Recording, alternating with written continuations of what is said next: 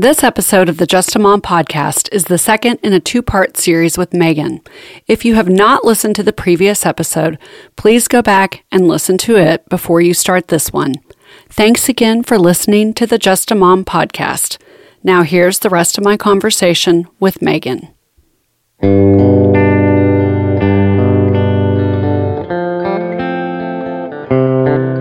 My name is Susie. I have 3 children, the youngest of whom struggles with anxiety, depression, and suicidal ideation. I never thought this could happen to me, and I miss the signs. Being a parent is really hard, but I'm here to help. I'm talking to other parents and experts to help you with the struggles that your kids may face. I want you to know that you are not alone and there is hope.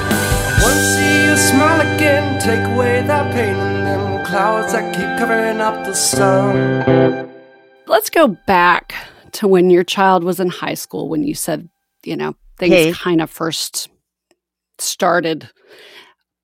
And what you said, I think resonates with so many people, including me, where you said, well, he was a teenager and there was some normal, I put in air quotes, normal teenage behavior. And I think that can be a very difficult thing for parents to distinguish.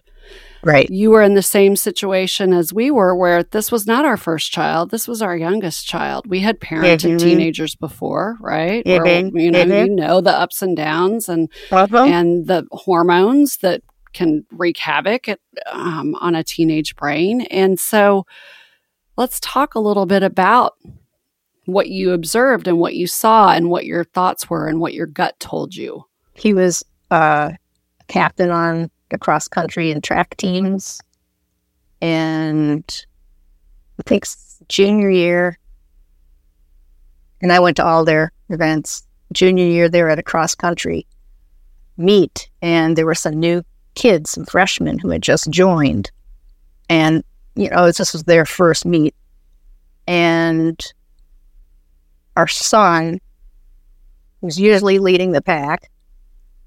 We didn't see him come across the finish line. Where is he? Where is he? He came in close to last because he was running with those guys. Oh. And he was encouraging them. And every single one of them had a personal best record. Oh. And my son said, that's the best race I ever ran. That's who he is. Cool. Yeah. That's who he is, right? And super sensitive. And then just like he lost some energy. It seemed like he lost the interest in being a good communicator. Wasn't helpful around the house. Had the summer before college was kind of a couch potato. And not showing leadership qualities at all. Had a good pack of friends. And then just before he went off to college, he said to me that I had emotionally abused him his entire life. Oh. Wow. And of course that sent me reeling, and I saw through every single moment of every day of his entire life, wondering what I did wrong. And then I thought, well, he and I were always really, really close.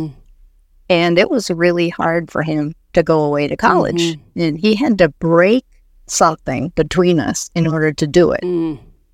And that's how I understood that. I didn't understand it as a mental health issue where he really created a new narrative. His mind was telling him something that wasn't true, and he was believing it. And it was when he was in college when he had his first psychotic episode. And what year in college was he? Freshman. Okay, so he was a freshman. Okay. Do you know, I'm guessing that you do because you are his mother and you are well-researched and well-educated in this, what percentage of people with mental illness have psychotic episodes, or do you know any stats? Schizophrenia is about somewhere between 1% and 2% of the population. Okay. There were people who have psychotic events who are not schizophrenic, and we actually housed our son's best friend during the pandemic for part of the time, and his friend had a psychotic episode for 5 days. A delusional episode for 5 days. Okay. He thought our son was trying to put LSD in his food. And I'm like, oh my God, not both of you. Come on, give me a break. Oh, man. Oh. But he recovered from that. The stress, I'm sure, of living in our family at that moment was pretty overwhelming. Speaking of your family, you have other children, as you've discussed, and grandchildren. How has your son's illness affected your other children, as well as your grandchildren? Right. Well, when our son got ill, the rest, our 3 daughters were out of the house. And, I'd gotten through college and were establishing themselves or had established themselves. And we had 2 granddaughters at that point, young. I think that a few things. I think that we were so desperate for help, that we probably asked for more than we should have from them in terms of support. People with full busy lives and families. Everybody did reach out and stay connected with our son. And I don't know how, and they still do. Things are good. And he's a family person. It's interesting. His middle name means home in Scottish.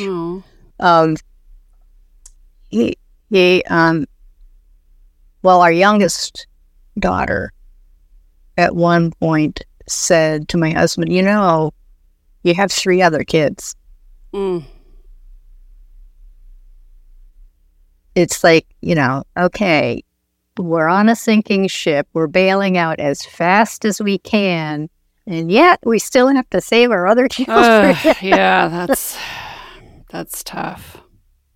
Well, they've come through it, I think, incredibly well. We haven't really heard resentment or neglect type things. I think that, if they were younger siblings, it would have been a different story. Sure. Yeah. You're going to put the attention on the child who has the biggest need at the time. That's right. It's about urgency. Yes. Where's the level of urgency? And that's where you have to put your attention. You're triaging your family. Mm-hmm. Oh, that's a good way to put it. For the listeners who are not familiar with what a psychotic episode looks like, would you mind sharing about that? No, not at all. Well, they can look very different. Psychosis can have any number of symptoms. There are some called positive, which are changes in behavior that are unhealthy, like hearing voices or seeing delusions or believing in bizarre things. Those are called positive symptoms. Negative symptoms doesn't mean that they're the bad ones. It means they're the ones that take away from the person in some way. They're no longer able to converse. They're no longer social. They no longer eat healthily or exercise or can even read a book anymore. And so I don't know how varied the rate of decline is once someone is heading toward a psychotic break. But our experience was disorganized thinking, very short attention span, started speaking in rhymes, started just echoing what he heard and not contributing, just repeating what somebody else said or some portion of it. We always, as a family, sat around a round table and had dinner together. So that would mean that our son was sitting across from somebody. He couldn't make eye contact anymore. And at some point, he became hostile at the table. So we ended up sitting on a couch in front of the TV with the TV on while we ate so that nobody was looking at each other, but we were still together. Okay. Our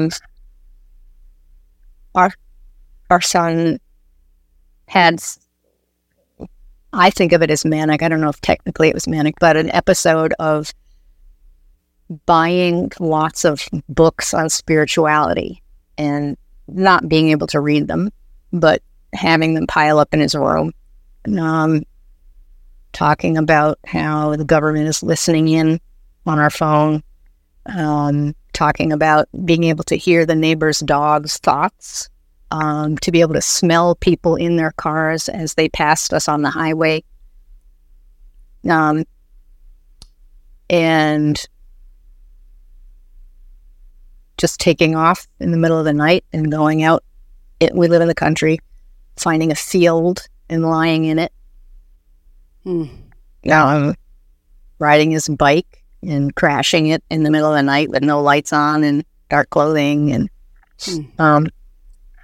And there's also was a component, and there still is, of wanting to get out of here, of wanting to change circumstances. And for me, I just made this connection. My husband's mother lived with us when she was dying, and I was her caregiver. And we had hospice, and a few days before she died, she kept getting up and saying, I just need to get out of here. I just need to get out of here. She felt some impending doom, I think. Mm-hmm. And it reminds me of what I think our son was experiencing. I just need to get out of the state. I just need to move to New York City and live on the street. I just need to do this. I just, like anything but here, because somehow here is what's bad. It's externalized. Mm-hmm.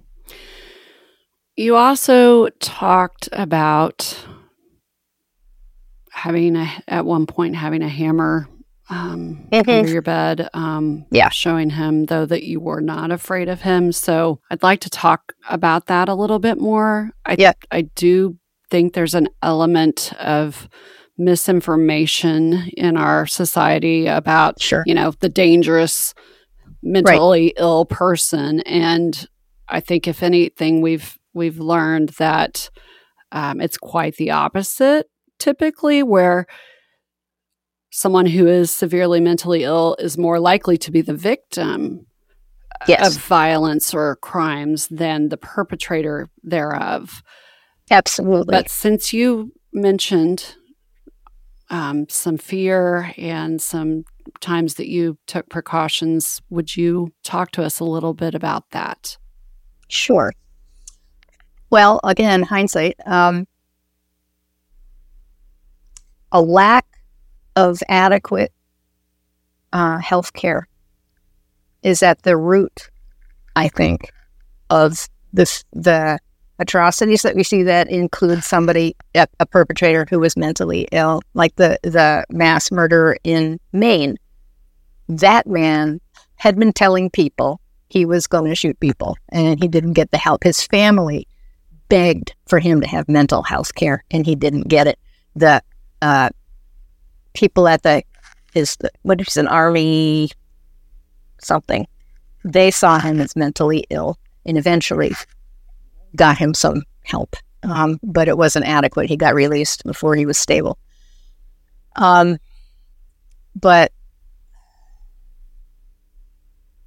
not, it's a really hard question to answer. Son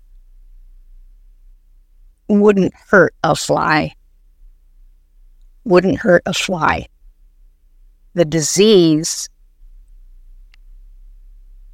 is so unpredictable, I'll have to say, that understanding how unpredictable it was, and not a whole lot more, but also understanding our son wasn't getting enough mental health care and the right medication,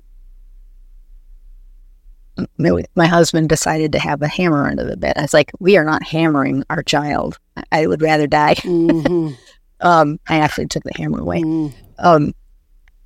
But what I'm been perpetually worried about is that he's going to harm himself. He only had one suicidal thought, ideation, and he was hospitalized. Okay. While he was there, he had planned to hang himself with a shower curtain. Yeah, but I understand and am aware of the facts around people with serious mental illness and the people who commit violent crimes, and there's a very small overlap there. Thank you. I just wanted to clarify that for the listeners. Yes. Yes. Because I do. Yes. Yeah. People with serious mental illness need our help. Yes. We don't need to be running the other way. Right. You mentioned at one point you contemplated ending your own life. Yeah. Did you find yourself to be depressed at that time? No. Overwhelmed and unconsolable.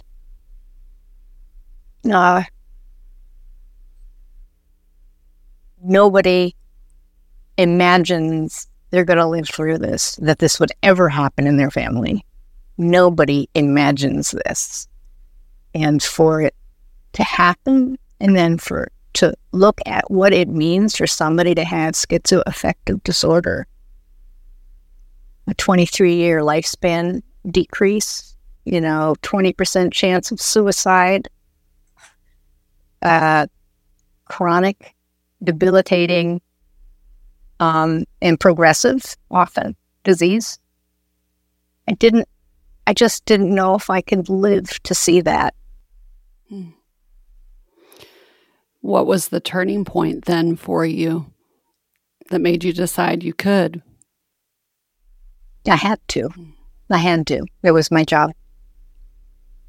As a mom. I could probably have an impact that would make things better.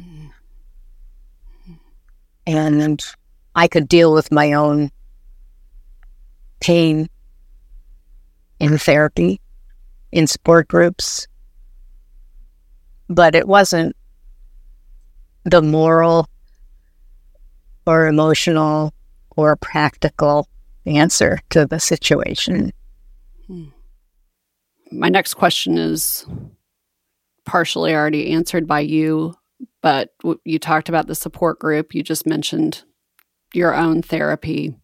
What are some other things that you have done or are presently doing to take care of yourself? Self-care, coping? Well, it's funny. I just like I sort of created the phrase fierce advocacy, I work by the idea of self-maintenance. Okay.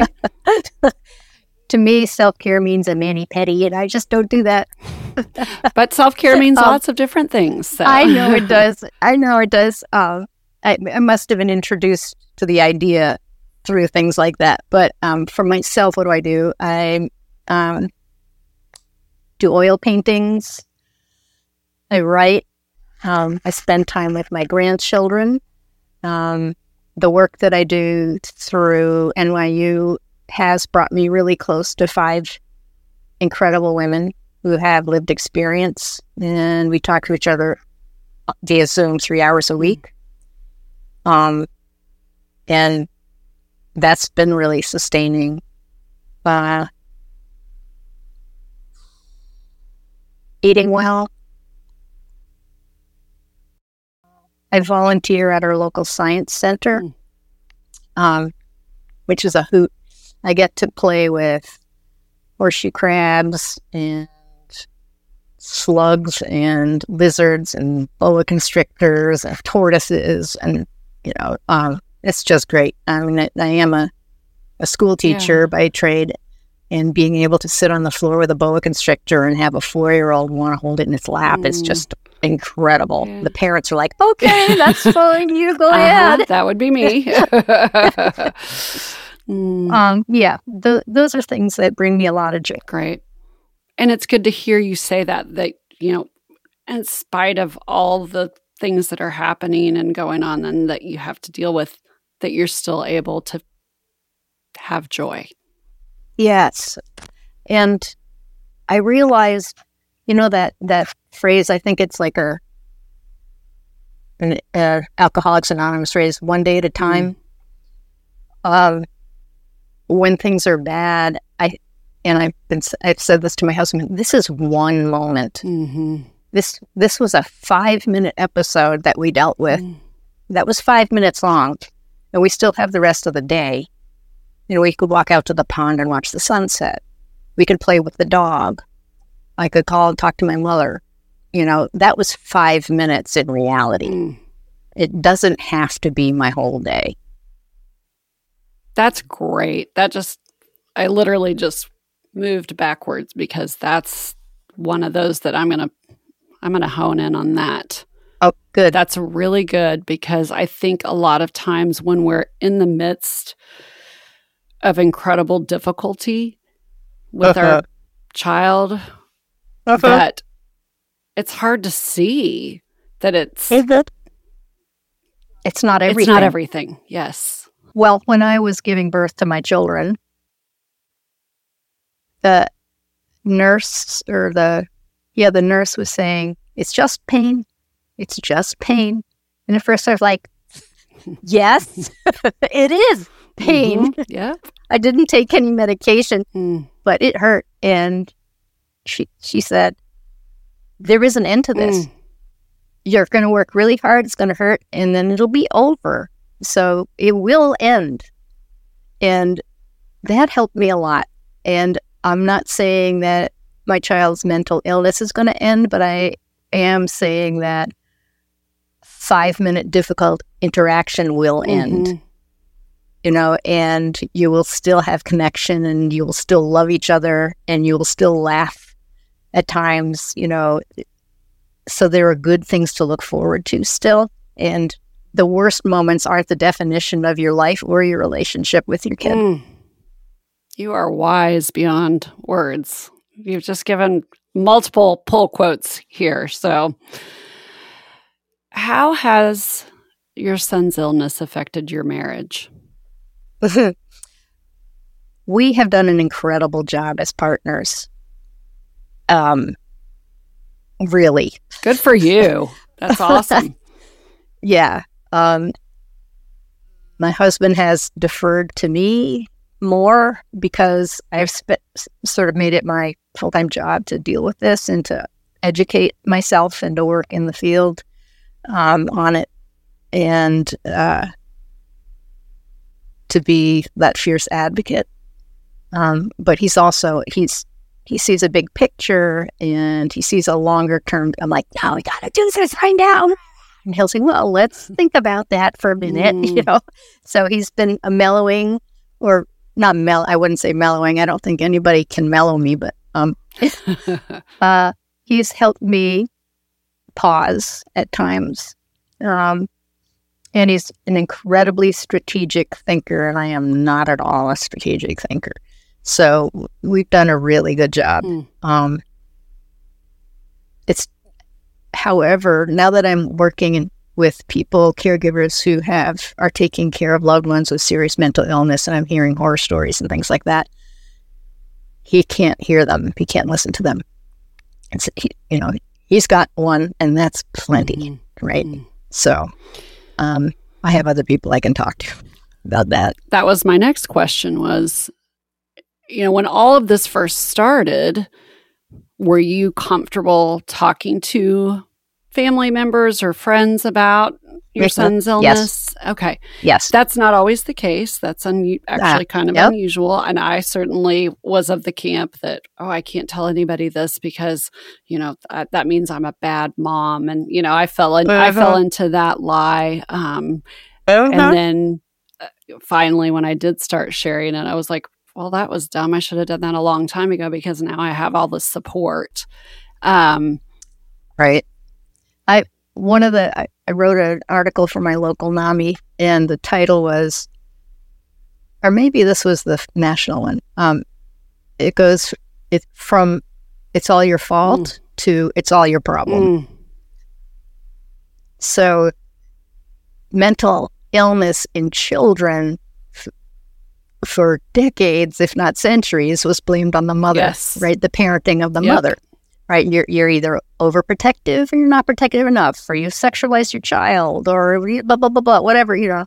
So that was all your fault. And now, as we struggle to find adequate care, as we struggle to have health insurance be truthful and offer parity for mental health care, for it to be affordable for people, and for it not to be an all-consuming job. People have jobs they have to work at while their child is psychotic. Yeah. Right? Yep. So it's gone from "it's all your fault" to "it's all your problem." It's hard to find enough support. And, you know, the mental health professionals are losing people all the time because they're understaffed, they're underpaid, they're underappreciated.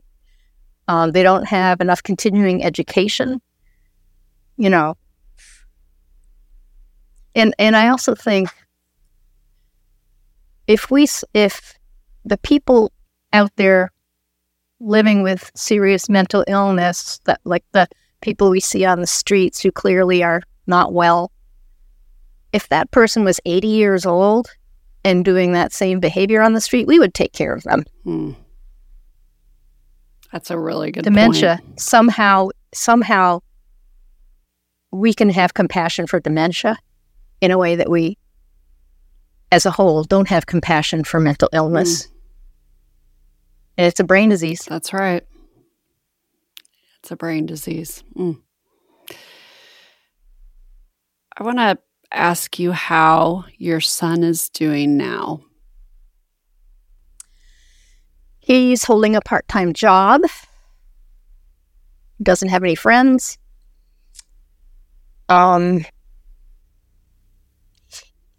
He really suffers some side effects that are quite impactful. That's not even a word. I shouldn't say impact. Will have a strong impact on him. And is looking forward to getting off his meds because he believes those things will go away and he'll be fine. He's a family person. Whenever we have gatherings, he's right there. He's an incredible uncle, really playful, willing to help out. You know, he set the Thanksgiving table and appreciated the food and played with the kids and took the dog for a walk and emptied the garbage, you know, like just he's still participating. But it's, as a 22-year-old, it's not the life you really should be having. It's not really good enough. He was so talented in his field, and now he's just casting about for what it is he wants to do, and it changes daily or weekly. So that's hard to see. Yeah. What gives you hope for his future? I think you should rephrase that. Do I have hope? Well, I keep trying to make things better, but I don't have much hope. I have to say, I don't have much hope. And I feel guilty that I don't have much hope. But maybe that's, you know, being a trauma survivor myself, maybe that's part of my, you know, always assume the worst because then you're ready for it kind of stance, which I'm trying to overcome. But, I mean, better medication would be great. Yeah. Can't we come up with something fast like we did for COVID? Right. You know, there needs to be better treatment, and there needs to be more providers. So I can't do anything about either of those things. Right. It does seem as though medications, there are more medications than there used to be, that's for sure. But I will say, though, hearing you talk about them, and I'm not a doctor, I'm not a mental health professional, I'm just a mom, but the medications that you talked about him taking, those have been around a long time, I think, right? Like clozapine and that, and again, I don't know this for a fact, but I'm going to guess that there hasn't been a lot of research or effort put into finding new medications to treat schizophrenia, schizoaffective psychosis. Is that correct? There are some things coming down the pike. Okay. There's some genetic research being done, which might be 10 or 20 years in the future, that we could genetically alter the genes that cause the illness and cure it. Wow. That would be awesome. Yeah. And there are a couple of new medications out there in trial that sound maybe kind of promising. What there isn't is a test to see that could be given to see which medication you are genetically predisposed to be most positively affected by, which would help enormously. I think the statistic is it can take up to 11 years to get the medication right. Wow. I think it's 11 years. It might be 7 years, but it's like on average it takes years and years before the medication is the right one or ones and the levels are right. There's got to be a better way than tinkering with somebody's brain for that long. Right. The longer you wait, the worse it is. Genetic testing. Anyway, I just wondered if that, and that's what they say it does, is that they're looking at the genes and maybe how different people metabolize different medications, and then can somehow, using that information, say, okay, well, we know then that ABC won't work for you, but DEF might be better for you. Has that made it into the realm of schizoaffective or schizophrenia, I wonder? Not in our experience. I haven't heard of anybody having that be part of their loved one's treatment. Okay. But I did want to say something also about, you asked about symptoms, prodromal symptoms, how do and what does psychosis look like? In about 50% of people with schizoaffective or schizophrenia, there's something called anosognosia, and it means not knowing. And it is caused by lesions on the brain. It's a physical thing that makes it impossible for the person with the mental illness to recognize that they're mentally ill. It's not that they're being stubborn. It's not that their ego is in the way. It's that their brain can't believe there's a different reality. And our son has that. And that's why he thinks he's cured himself. And is there a way to remove those lesions? Apparently not. No. Okay, wow. No. So it sounds like but what can happen in the best circumstances, and what our son has said is, look, if I need to be on these medications, if you see me deteriorating, I'll get back on them and I'll deal with the consequences of the side effects. I don't, my psychology is healthy. That's what he says. I'm good, but maybe I need the medication just to stay out of the hospital. Not because I have a serious ongoing mental illness, or maybe it's to prevent my parents from worrying too much. I'll do it for those reasons. And that's a really good point, because my understanding of mental illness is that oftentimes people do decide to stop taking their medications because they think they're well or better, or that it's gone. And so the fact that there's an actual physical reason that some people just don't believe that they even have an illness that needs to be treated. Right. And also with people with bipolar disorder often will go off their meds because they feel great. Yeah. You know, they're manic. Sure. It feels great. Yes, and I've heard people say that before too. Can we talk a little bit more about what your work is with NYU? We mentioned it earlier, but how did you get into that? How did you get involved with that? Yeah, I was lucky. The On Track family support group that we were part of, one of the two facilitators got an email from the originators of the study saying, we're looking for people to fill these family connector roles. Could you recommend anybody? And she forwarded the email to me, and I applied and got the job. That's pretty cool. It's very cool. It's been it's really incredible. And how long have you been? And sorry, go ahead. We're doing it for 2 years. We've got an extension.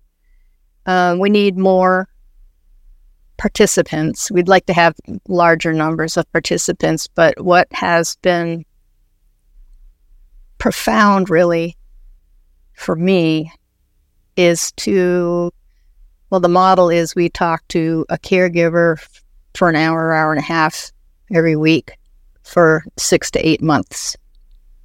And they can talk about anything they want. Our goal is to help improve their engagement with services, their understanding of the mental illness, and their empowerment as advocates. And I've seen profound shifts in caregivers when they're supported. Mm-hmm. Profound shifts. People who would never consider going to therapy. People who have never talked to their loved ones' providers, have never given collateral information, have never called to challenge a decision, doing that exact thing, being there for their kid in a way that they didn't know that they were even allowed to be. You know, now you have to break those barriers and give yourself permission to be everywhere. Mm-hmm. Well, and having support too. People around. We weren't meant to do this alone. You know, not at all. Life is not a solo venture. Absolutely not. No, it wouldn't be worth it anyway. Right. And especially when you're going through something so difficult and challenging, to be able to talk to other people who get it. Yeah. It's huge. Yep. And we, my colleagues and I, have gotten so much helpful information through our own research, and we share it with each other, and we created an incredible resource list that has services. Most of the people my colleagues are living in New York City. A couple of us are living in more rural areas, and there are challenges to each of those. But we're also looking ahead. Once the study is over, how are we going to use what we've learned in a way that promotes supporting caregivers? And that will be interesting to see how that, you're doing all this research and you're finding out this information and compiling this data, and then what ends up happening with it. Well, when that happens, I'm going to ask you to let me know so that you can come back. Okay. And give us an update. All right, thank you. Your resource list that you've compiled then is for the state of New York, or primarily New York City, or? It has all kinds of things. It has websites, it has book recommendations, it has articles, it has lists. I created a list of questions caregivers should be asking providers, and a list of questions providers should be asking caregivers. That's great.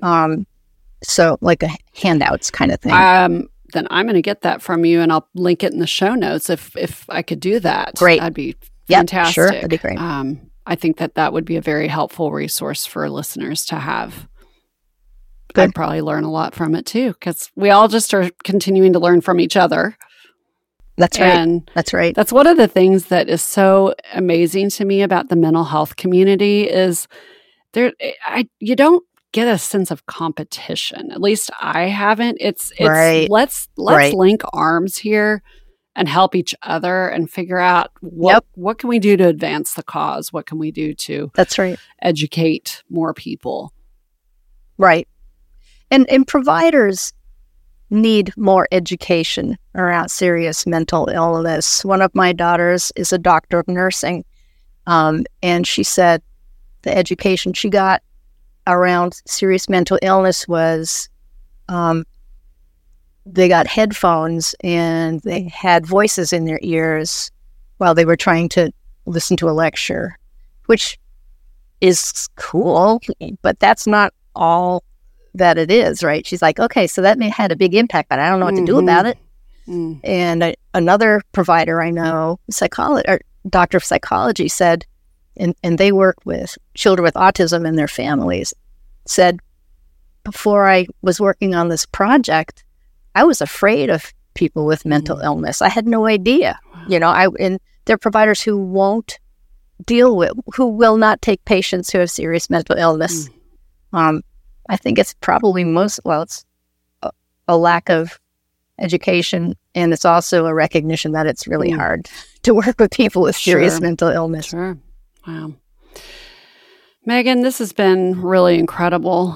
Is there anything that I haven't asked you that you would like to share? Well, I think that everybody knows somebody who struggles with mental illness of some level, right? Everybody either has something or knows somebody, right? So we're all in this together, and there ought to be no shame around owning your own struggles or anybody else's. We're all swimming in the same ocean. Some of us are better swimmers, maybe, but great. And some of us might need a floaty, right? But here we all are together, and it's not an us and them. And I think stigma around mental illness is a crippling malignancy, really. And it can be hard to say, I have a mental illness, or I struggle with depression, or I'm anxious all the time and I take medication and that helps. But the more we can normalize it, the better. The better. That's all. Completely agree. It's okay. It's okay not to be okay. That's exactly right. And that's why I do this podcast, to try to get stories like yours to other people. I really appreciate your work. Thank very you. much. And I appreciate your work. And we're thanks. Doing this together. So, we are. Well, Meggin Rose, it has been an incredible pleasure getting to visit with you, and I really appreciate your willingness to be open and vulnerable with your story, and I love the incredible work that you're doing in the mental illness, mental health arena, to learn how can we support caregivers in a better way. I think that's fantastic. But I really do appreciate you being on this episode of the Just a Mom podcast. Thanks for asking me. It's been a pleasure. I really appreciate it. If you or someone you know is struggling with suicidal thoughts or ideation, please call the National Suicide Prevention Lifeline at 988. See you smile again, take away that pain and them clouds that keep covering up the sun.